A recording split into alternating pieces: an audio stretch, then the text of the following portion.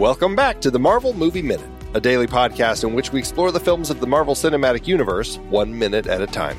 In this, our 5th season, we are looking at Joe Johnston's 2011 film Captain America: The First Avenger. I'm Andy Nelson from the Next Reel Film Podcast. And I'm Pete Wright, and I'm ready to climb that grease flagpole. Today, we are talking about Minute 22, which begins with Steve entering his training montage and ends with Sergeant Duffy's flagpole challenge. Joining us again on the show today, we have Father David Mowry back. Welcome back. Let's talk about the montage. Yes, the montage. But first, can you fellas kind of get me down from this rope wall? I there was the whole obstacle course set up to get into the recording studio today, and I'm kind of just yeah, thanks, yeah, and so much barbed wire. Oh, okay. So much barbed wire. I really appreciate the dedication to the verisimilitude here. It really puts me in the spirit of the training montage here. We like to really put our guests to the challenge when they join us. And we're going to choose that guest. Exactly. So, all right. So we start off, we're still in the barracks. This is, we do reveal that it is Steve who is taking these books out. We already knew that, but yeah, Steve is taking his books out. He's getting organized. Meanwhile, and this is just, it's a montage. This is a very quick thing to show us, like, the types of soldiers that we have here, because going on behind you have 3 soldiers just kind of horsing around, kind of pushing each other and stuff like that. Some of the others are like making their beds and stuff, but that's generally what's happening in the barracks. And Steve just kind of looks at them. It's not like he's judging them. He's just kind of looking to see, this is what's going on here. I do like that we have Steve unpacking books while we have 3 meatheads fighting in the background. It says a lot. Yes, he's exercising his mind. The most powerful muscle of all. Hodge doesn't even know how to read. I wouldn't be surprised, honestly. What's interesting is here in the script, when we cut in here, we actually cut to Hodge, who actually is hanging up pictures of women on his by his bed. So it's a little more spelled out, didn't need to necessarily go there in the film. I'm glad that they didn't bother. I think that we just get enough. We've already had so much with Hodge just from the last moment. It's like we don't need to keep defining this very specific difference between these two guys. There is such a thing as too much. Exactly. Well, yeah, at the cost of efficiency, like the most important thing about the montage here is, competing interests with the montage. And frankly, this is I think a challenge with the montage is it's not just a training montage. You also have to be able to hear what Tommy Lee Jones is saying. And I'm not going to lie to you. It feels like it took me 3 watches through this movie to realize he was telling us exactly what was going to happen, that we're going to pick one person out of the lot of you. He's describing the entire thing that's about to happen. But there's so much activity in the montage and so much, struggle and Steve falling off the ropes and everybody laughing at him. Like, there are a lot of competing emotional elements in this montage that are, I can see how you get to the other end of the montage and just Tommy Lee Jones is essentially a Peanuts parent, Wah, wah, wah, wah, wah, wah. Yeah, but the visuals don't communicate what Tommy Lee Jones is saying. Yes. And so I love me a montage, and I was watching a video that was analyzing the montage from the Hudsucker Proxy, which goes through the whole development and marketing of the hula hoop, for kids. Right. And it's a great montage, but there's no voiceover. It's all done through the connection of the shots and the pacing and the editing that communicates everything you need to know about the marketing and the development and the lackluster sales and then the big turnaround and all the kids buying one. It's such a great, if folks have not seen the Hudsucker Proxy, I recommend they go and see it because it's a very unique Coen Brothers movie. It's one of the sunniest of their movies.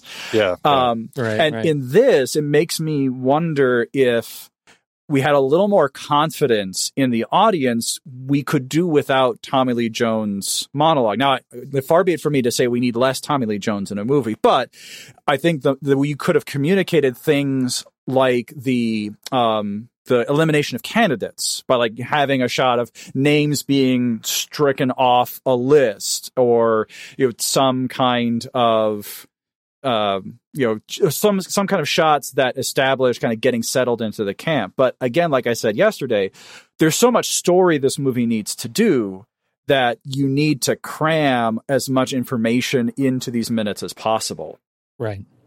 Well, and that's funny because, it's not like we ever really see anybody like eliminated, again, going back to this whole idea of these being candidates that they're looking for, as opposed to just new recruits who they are running through basic training to send off. Right. They're intentionally here because they are supposedly being looked at as candidates for the super soldier program. Mm-hmm. And so, I'll be honest, there are so many soldiers at this camp that it does make me wonder, is this just a basic training camp? There are a lot of soldiers here who actually are just training for basic training. And maybe what's happening is, like, as people are whittled out, they're just moved over to a different barracks where they're just jumping into, okay, now you're just going to be a regular soldier and you're just going to head over there. Yeah, I wonder. Yeah, it's ill-defined. If it was that kind of process, though, let's all be honest, Steve wouldn't make it past the first day. No. So right. it has to be a battery of tests, and then we evaluate at the end of the test rather than there being a kind of rolling elimination. Well, but see, look, I think where we're going with the end of this minute, that part of the montage where everybody gets their turn at the flagpole, that's an example of a sequence in a montage that communicates why Steve would be allowed to stay. Right? Like, that is those kinds of sequences where we see some people failing and getting their names crossed off and some people getting their hands shaken and getting rides back to barracks is how you communicate this without the droning, the requirement of the droning voiceover, which I don't think, to me, it doesn't work. But to your point, do you ever go wrong with too much Tommy Lee Jones? I don't think so.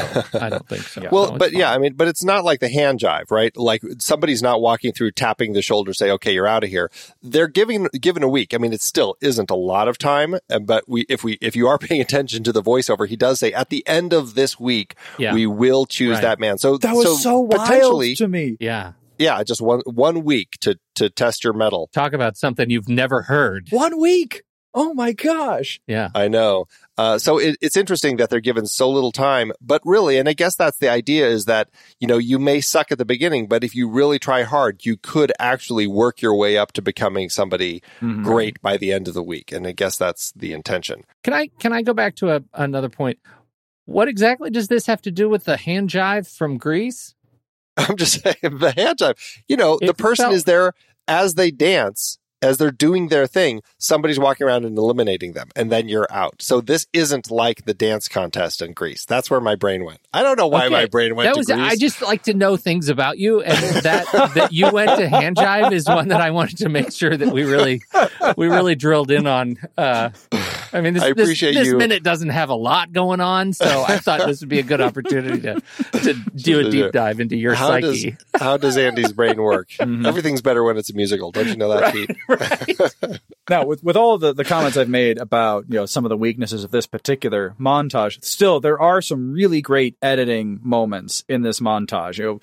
Philip's line about it starts with one man, and you get Steve's head swinging upside down into shot at that moment, just perfectly timed between the shots and the narration, because that is the one man this new army is going to start with, but he is upside down. He is not the right way up yet, and it's not the start that Phillips or anyone else is looking for, but Erskine is the only one who's standing on his head who actually sees the world right side up. And they consistently do that. And I just have to call out Sergeant Duffy, who we introduce here mostly through voice, but we do finally see him. That's Damon J. Driver, who plays Sergeant Duffy. Just so you know, he's known for on IMDb this film, The New Canaan Revelations. I'm not sure what that is, but he was the writer on that. And then he was on Game of Thrones, and I'm guessing that this is why he's here and why he works probably on projects like this over in the UK, because he is the military trainer over there. He did military training on Game of Thrones, on Band of Brothers, and Game of Thrones is his third, and then he was the writer on Sedition. That's the third thing that he is known for, which was, let's see, what was that? Oh, it's In Development. It's in development. There you go. Yeah. So, which you rarely see in IMDb. But again, he's one of those people who's kind of a minor player in projects, mostly known as kind of the military trainer. But that is Sergeant Duffy, and he comes in as the voice that is kind of almost the mirror of those lines that you were just calling out, Father David, where Colonel Phillips is saying every army starts with one man. He falls and is hanging upside down, and you just hear this little voice kick in, Rogers, get off of there.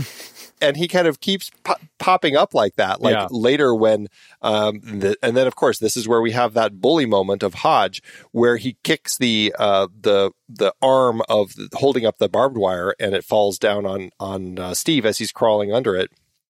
And you have Colonel Phillips saying he'll be the next or the first in a new breed of super soldiers. And then of course you have Sergeant Duffy, Rogers, get that rifle out of the mud. Yeah, I love that the sergeant's more worried about the rifle than he is about Roger. That's great, drill sergeant stuff, because that is the kind of thing a drill sergeant would have to do, is to inculcate an attentiveness to equipment, because a soldier is responsible for his pack and his gear. And so he has to, especially if you've got new recruits, they have to be aware that you can't just drag the rifle through the mud and expect it to work. You have to be aware, even as you're in this difficult situation, of all the gear you're carrying, because the soldier has to be ready after going through hell and high water to fire and to fight.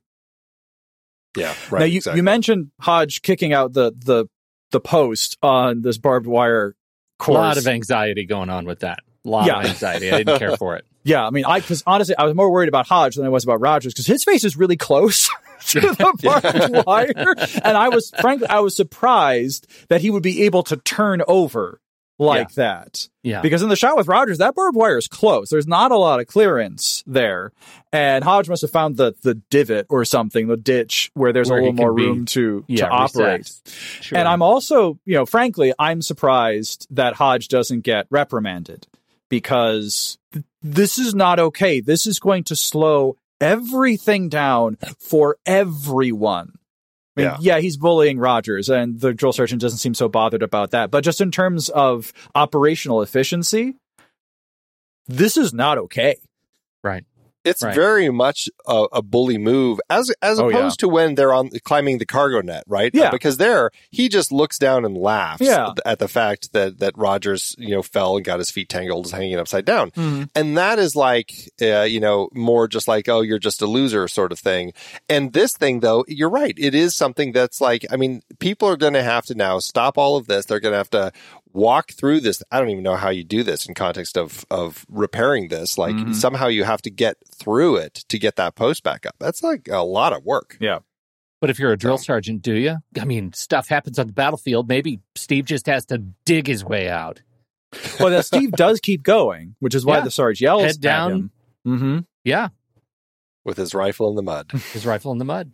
Yeah. It's an interesting little moment. This is, I mean, in context of montages, it's a fairly short montage, because that's kind of it. We end up at this, at the trail where they're running, and we come up on the soldiers running. We see this flag. This is a very difficult flag to read, because it's flapping in the wind like crazy. You know that they had some wind machine just blowing this thing to get it visible like this. But I was able to pull it out. It says Nulli Secundus, which apparently in Latin means second to none. 1914, 1942, Camp Lehigh. So that's the flag. It's just a flag for the camp. I like that. I like this element. But I have a question for you both. Is this idea of this kind of contest to get a flag down, does it feel like this has become too tropey to climb up? I mean, I know, all I can think of is Mulan. I feel like it's something exactly. I feel like it's out there more though. But, that is my precise note for this minute. It's just be a man with little music notes next to it. Yeah, I just wrote the Mulan flag moment. But. It is for my generation, at least, because I came of age in the 90s. So any kind of scene like this for me is just going to trigger that memory of Mulan. I don't know if this is, I can't think of any other movies where I've seen this kind of thing. There's this idea of do the impossible task and get a reward, and we don't expect the hero to do it. And oh my gosh, the hero does it. And there's a nice payoff for this that we'll talk about tomorrow.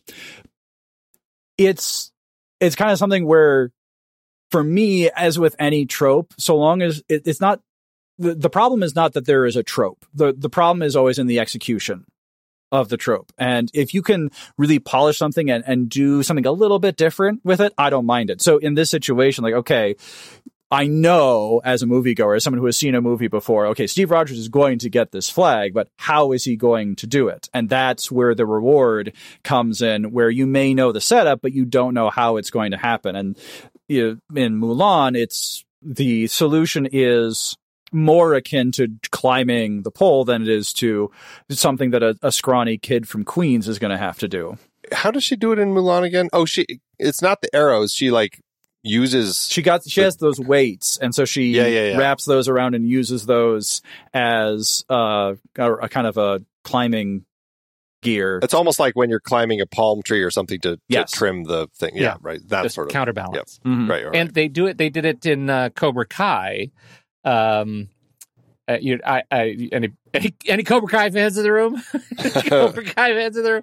So Kreese puts a pot on top of a 6-foot pole and says, kick it off the pole, and everybody tries to kick it and they can't do it, and then somebody kicks the pole and knocks it off. So it's that whole brain over brawn thing. It's funny. Like, I think about it and I think, well, surely that's been used a million times. And apart from those, I can't think of any others. Any other like clear examples of this particular trope that make it a trope.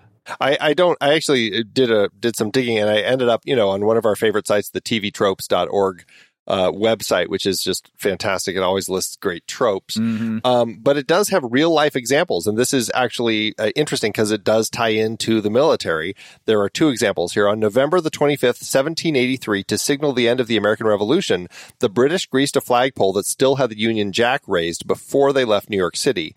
A man named John Van Arsdale managed to climb up the top and replace it with the American flag.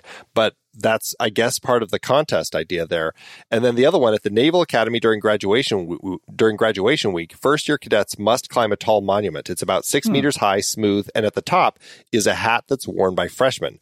The cadets must replace the hat with one worn by senior cadets. To make it even more difficult and force the freshmen to get creative and use teamwork, upperclassmen grease the monument heavily. Grease the monument. Yeah, so there you go. Some real life examples of them actually greasing flagpoles in order to kind of make this a big challenge for people.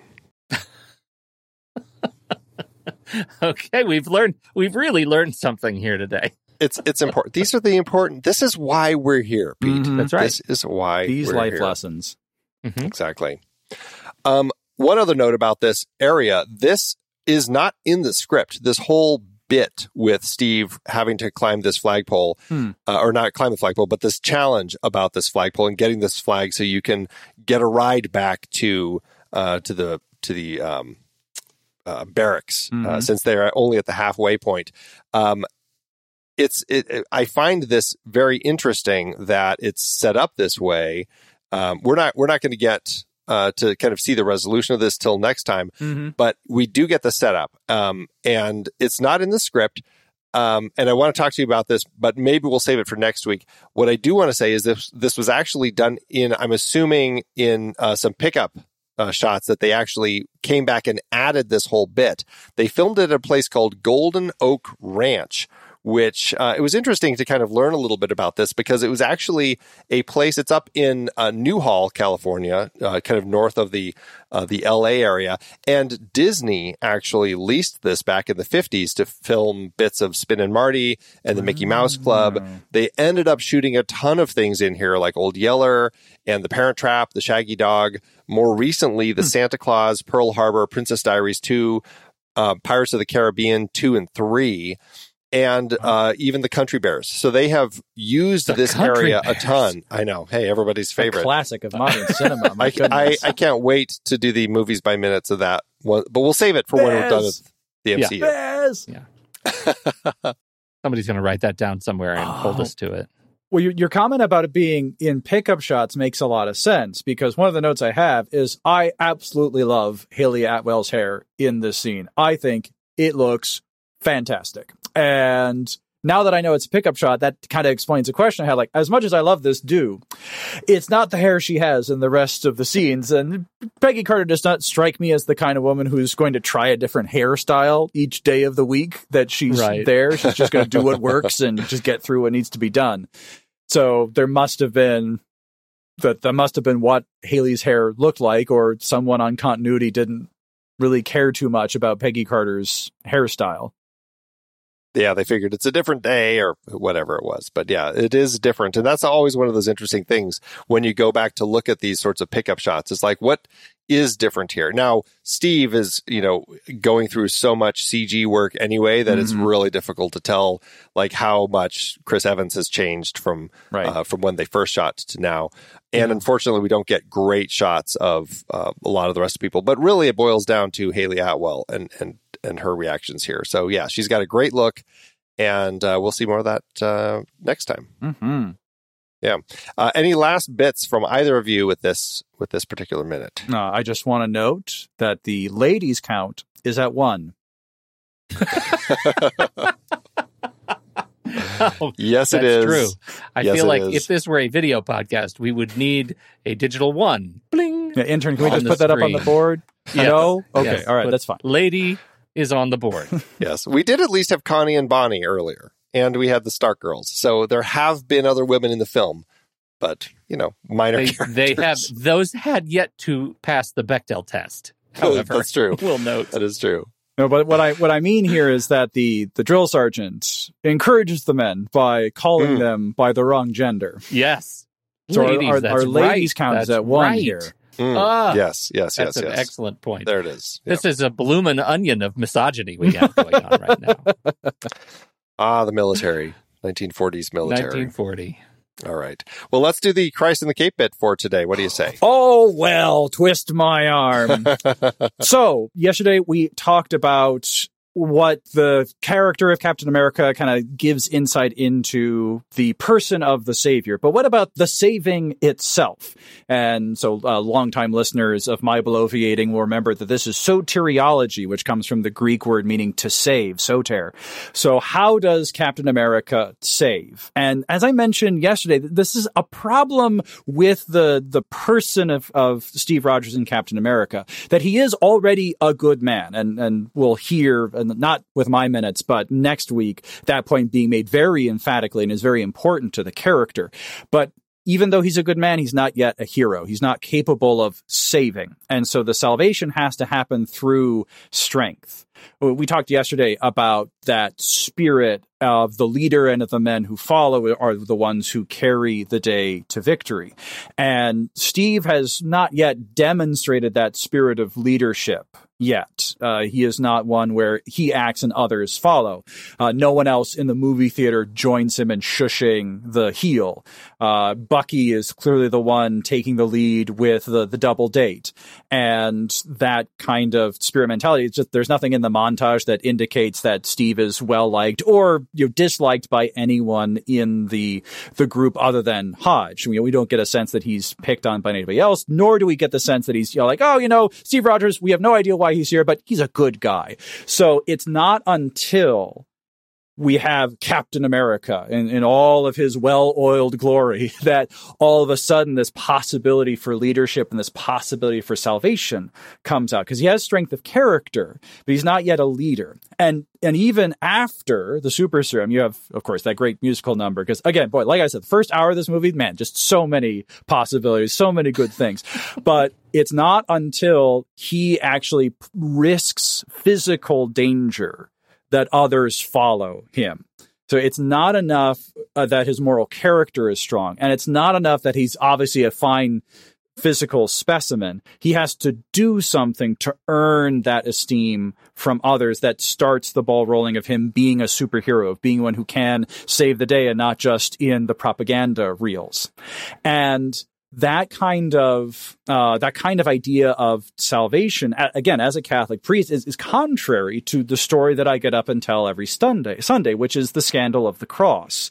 That what God does in Jesus Christ is something that does not look like strength. It does not look like leadership. It is something where weakness reveals the true power of love, which is ultimately what saves. This idea of willing the good of the other as other, even in and especially in the face of evil, in the face of sin and ultimately death.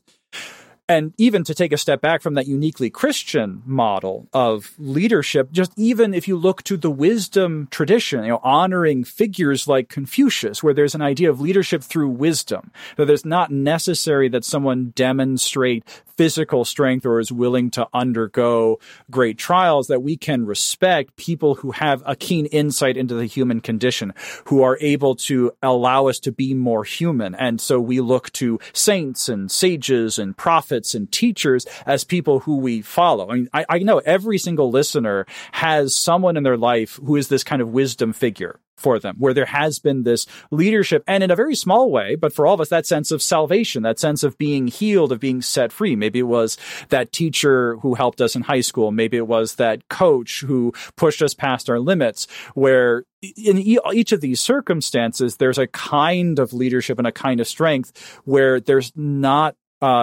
needed the performance in the face of physical danger, that we can recognize the goodness on its own terms. And again, as much as I love Captain America, he's my favorite Avenger, and I love him to bits. There is this struggle that the world Captain America lives in does not recognize goodness on its own terms, that it needs to be proven, it needs to be shown. Now, that's because, he lives in a comic book world, and that's how the story works. But in terms of how we appropriate the things this movie is trying to say about the human condition, it's important to think about how we can demonstrate that spirit that Patton talks about in that quote from the Cavalry Journal, and that leadership that Captain America does eventually demonstrate, without needing the super soldier serum in order to do it. There's always that in one of these movies. Yeah. Can't just have somebody being good. Yeah, well, exactly. it is one of those things, though. Like, I look at it from a perspective of both sort of conservation of character efficiency. Like, it's almost that we can't handle too many complexities layered on one character. Like, he needs to be sort of binary, because anything else is too much to wrap our heads around. We are too simple. Well, and question to your point. So he's your favorite Avenger. Was he at this point, or is it because of additions to his character over kind of the later films that kind of adds to that puts him into that position? Well, up to this point, we've had Iron Man, Hulk, and Thor. Right. And like Tony Stark was a lot of fun, but it was like, yeah, okay, but he's not really the kind of guy that I can see myself hanging out with. Like, yeah, I want to be Tony Stark. I just not where I was in my life. And, there's a lot going on with Hulk, and we'll just kind of take that and put that to the side. And then with Thor, I mentioned this last season. I like the gravitas of early Thor that goes away once other directors come in with a different creative vision. And that's, again, we're going to pick that up, put that off to the side. So I like Thor, but there was a certain Shakespearean quality to Thor that didn't kind of spark my fanboy interest. It didn't make me like, oh yeah, I'm thinking about what a great hero Thor is, and the journey and all that kind of stuff. So even in this point, I did like Steve Rogers from the introduction of the character. That here's a guy who wants to do what's right. He is not physically equipped to stand up to the evil of the world, but that doesn't stop him. And that scene with him and Erskine in the examination room, where it's like, I don't care much for bullies. I don't care where they came from. And that spoke to the moral goodness of the character after complicated and nuanced characters like Tony Stark and Thor. It was a breath of fresh air for me. Like, okay, here's a good guy. I want to see a movie about a good guy, and I'm here for, like Pete said, I'm here for something a little simple. It's upon reflection, as I think about it through my own lens of Christianity, that I start to think, oh yeah, but actually the more complicated characters make for some better, moral reflection. Sure, right, sure. Well, and Steve does allow that, like as And this is what I think is interesting about both of your points about like his place right now, having kind of a more simpler feel. They layer more complexity on his character in later films. Like they take what we have, but they give us a little more in the next film and a little more in the next film, always kind of building upon that. And so that is something that is interesting about him, and really kind of, to a certain extent, what they're saying about like that type of a hero and somebody who believes in their country and what that means. So yeah. All right. Really interesting.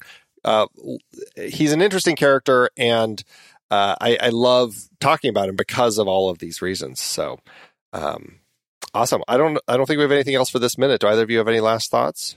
I got nothing else. Not for me. I want to see what happens with this grease flagpole, Andy. I have to know. Oh, you will find out. You will find out in tomorrow's Minute when we return. Father David Mowry, remind everyone where they can find you and learn more about what you do and the podcast that you've guested on. Well, you can find me at my website, fatherdavidmowry.com. Like I said yesterday, I've got links to all my various appearances on Movies by Minutes shows.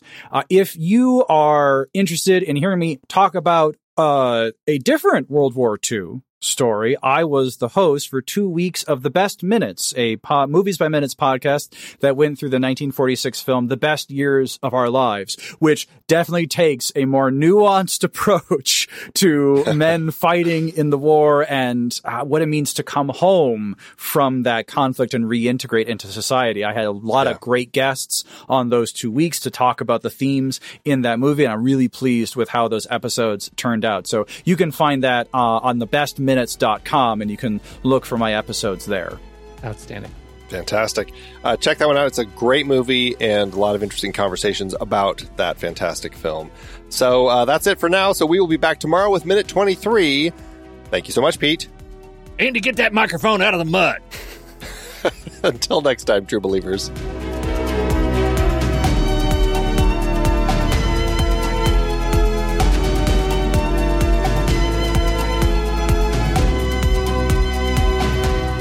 Marvel Movie Minute is a production of True Story FM. Engineering by Andy Nelson.